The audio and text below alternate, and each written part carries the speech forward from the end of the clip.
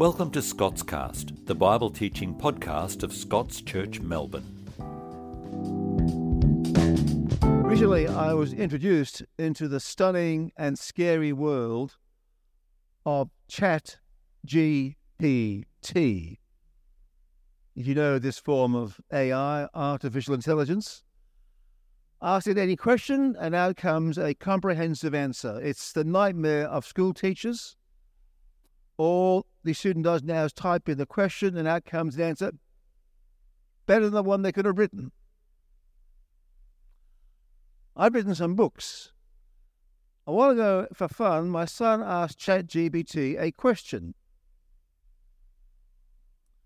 What are the features of the books of Michael Raiter compared to other Christian writers?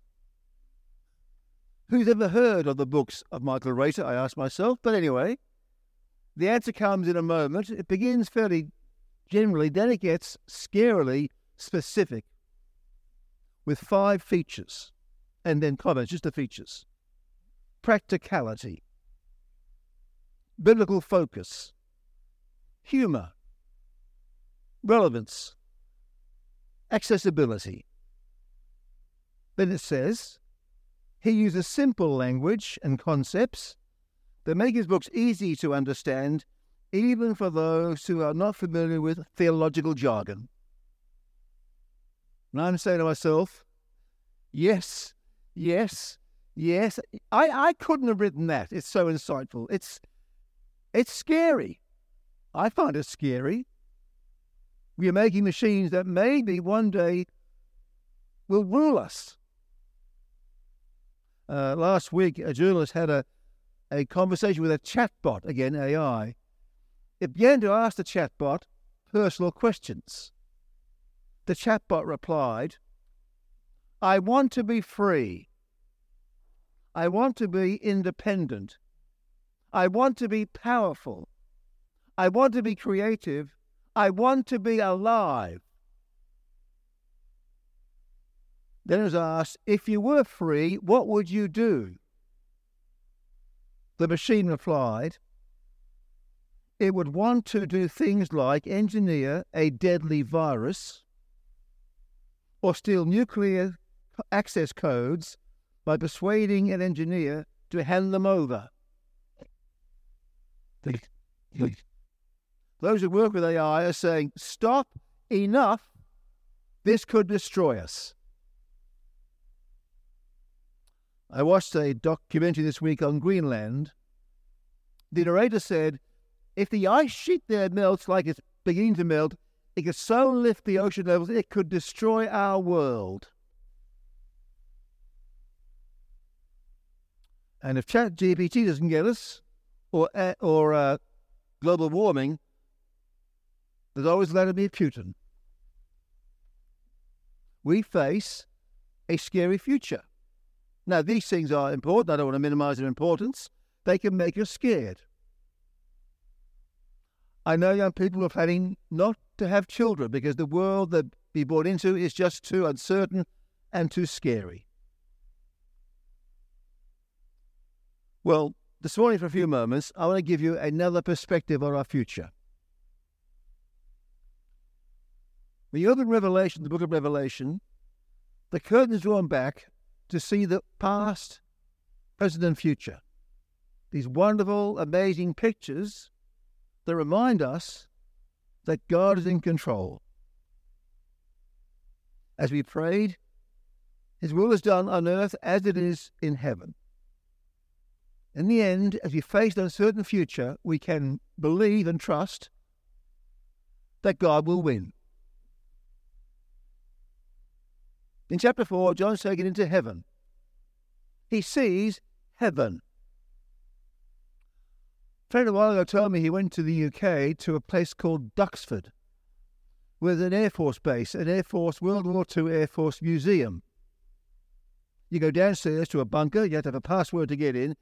It was, he said, amazing. It was the brain centre of the fight against the Luftwaffe. In this room, there's a vast table with a map on it. A map of Europe and Britain. By the table sits the controller. Around the table are these women receiving information from the watches up and down the coast on incoming enemy aircraft. On the table are these small blocks, these like toy blocks, which represent, say, 50 enemy aircraft. And they move them as the information comes in. On one wall is a clock with 3 colours. 5 o'clock it might be red. 5:05 blue, 5:10 green. Each colour showing how recent the information is they're receiving from the watches. And the other wall are all the assets available. The squadrons, how many planes, their degree of readiness. And in a moment, the controller sees all of this. Where the enemy are, how close they are, what's available to fight. As you told me this, I thought that is the best description I've heard of heaven. Heaven is the cosmic control room, where God sees, not just sees all things, more than that, God doesn't just react to what's happening, God ordains and plans all things. And what he sees and hears blows his mind. It's so amazing, he can only speak in picture language, in images. In fact, I think we're meant to feel what John sees more than visualize it. Yet it's heaven. He's told what must soon take place. Not what God would like to happen or intend to happen. This will happen. The first thing he sees is a throne. God in all power and authority. And then the images come thick and fast. He sees God like jasper, carnelian, glorious, brilliant, beautiful.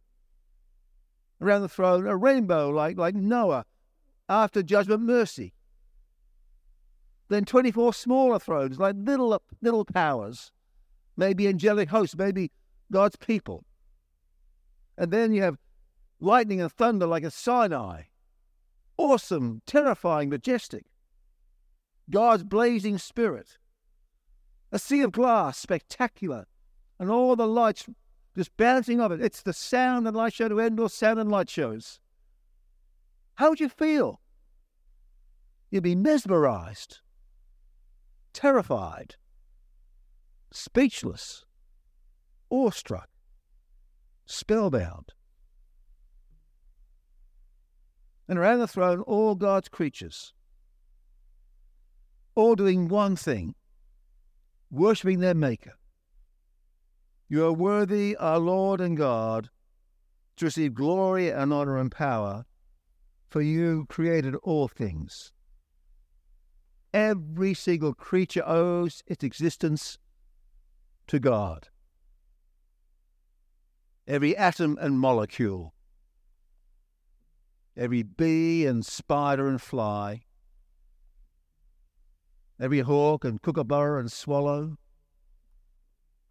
every trout and salmon and whale, every pig and sheep and horse, every cat and dog, every lion, every panther, every leopard, every Paraguayan, Serbian, Kiwi, Ugandan, Aussie, all owe their existence to their Creator. Not just the natural procreation of species, God ordained their being. God ordained that one day David Raiter would meet Anne Moore. He ordained for David and Anne a boy. In her womb he protected that boy, and at his time gave that boy birth. In his first fragile months, again, he watched over that boy, and in his time gave that boy spiritual birth. What's true of me is true of each person here this morning. The first thing John sees is the supreme sovereignty of God. Then in chapter 5, John's wide-angle lens, which takes in all of heaven, moves to the one on the throne, to the hand of the one on the throne, and the scroll in his hand. A scroll with writing both inside and out, and sealed with seals so tight it can't be opened. We're told in the next chapter, this scroll is God's plans for the future. But they can't be released, for there's no one worthy to open up the scroll, no one worthy to rule the future. So firstly, John weeps. There's no one to rule and bring in God's plans for the future. I confess, I rather like American politics. I have a son over there. It's like a soap opera, I think. Larger-than-life characters, scandals, trials, insurrections. It goes on and on. But like all leaders, their plan is, of course, to make things better. Make America great again. In the last election, the Labour slogan was, "A better future." Our pollies want to build a better future. And to some degree, they can change things. To some degree. But they can't guarantee the future. They may want to host a Commonwealth Games, but realise they can't afford it. No one can guarantee the future. So John weeps and weeps as he sees our world moving towards some kind of nuclear abyss, like a runaway train with no driver. So he weeps. But then he sees something which makes him worship. He sees two images which together show us Jesus. First, a majestic lion who's triumphed, not by killing its enemies, but by being at the same time a lamb who gives his life for his enemies. But a popular song in the 1990s, which you may have sang at Scots, I'm not sure, by Graham Kendrick, called "The Servant King." It began with the words, "From heaven you came, helpless babe. The King of heaven, born as a child." And then I think one of the best lines in all of modern Christian hymn writing. "Hands that flung stars into space, to cruel nails surrendered. The mighty Creator and Lord of all, crucified Saviour, the Lion and the Lamb. And because of that death, he's now worthy to rule all of history and open the scroll. He has all authority, all power. He has 7 horns, all power. 7 eyes, he has wisdom. Jesus knows the future and can ensure it will happen. And here's the future. Here's our future. Verse 10.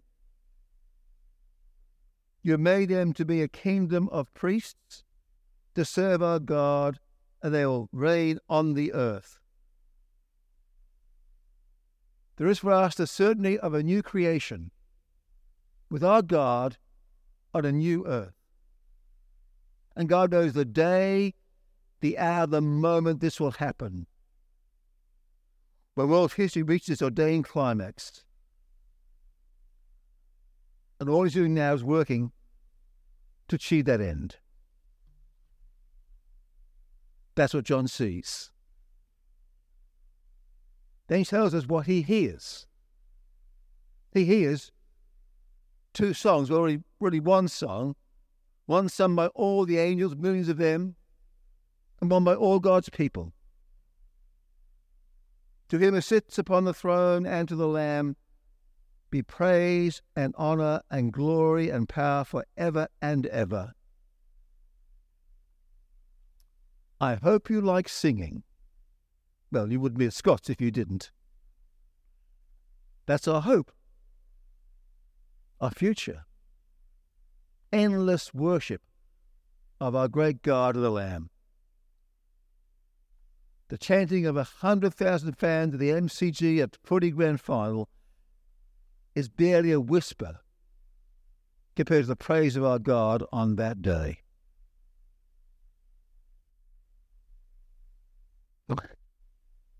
The church John wrote to was a church in the first century facing attacks from without and compromise from within, like, I guess, our church today.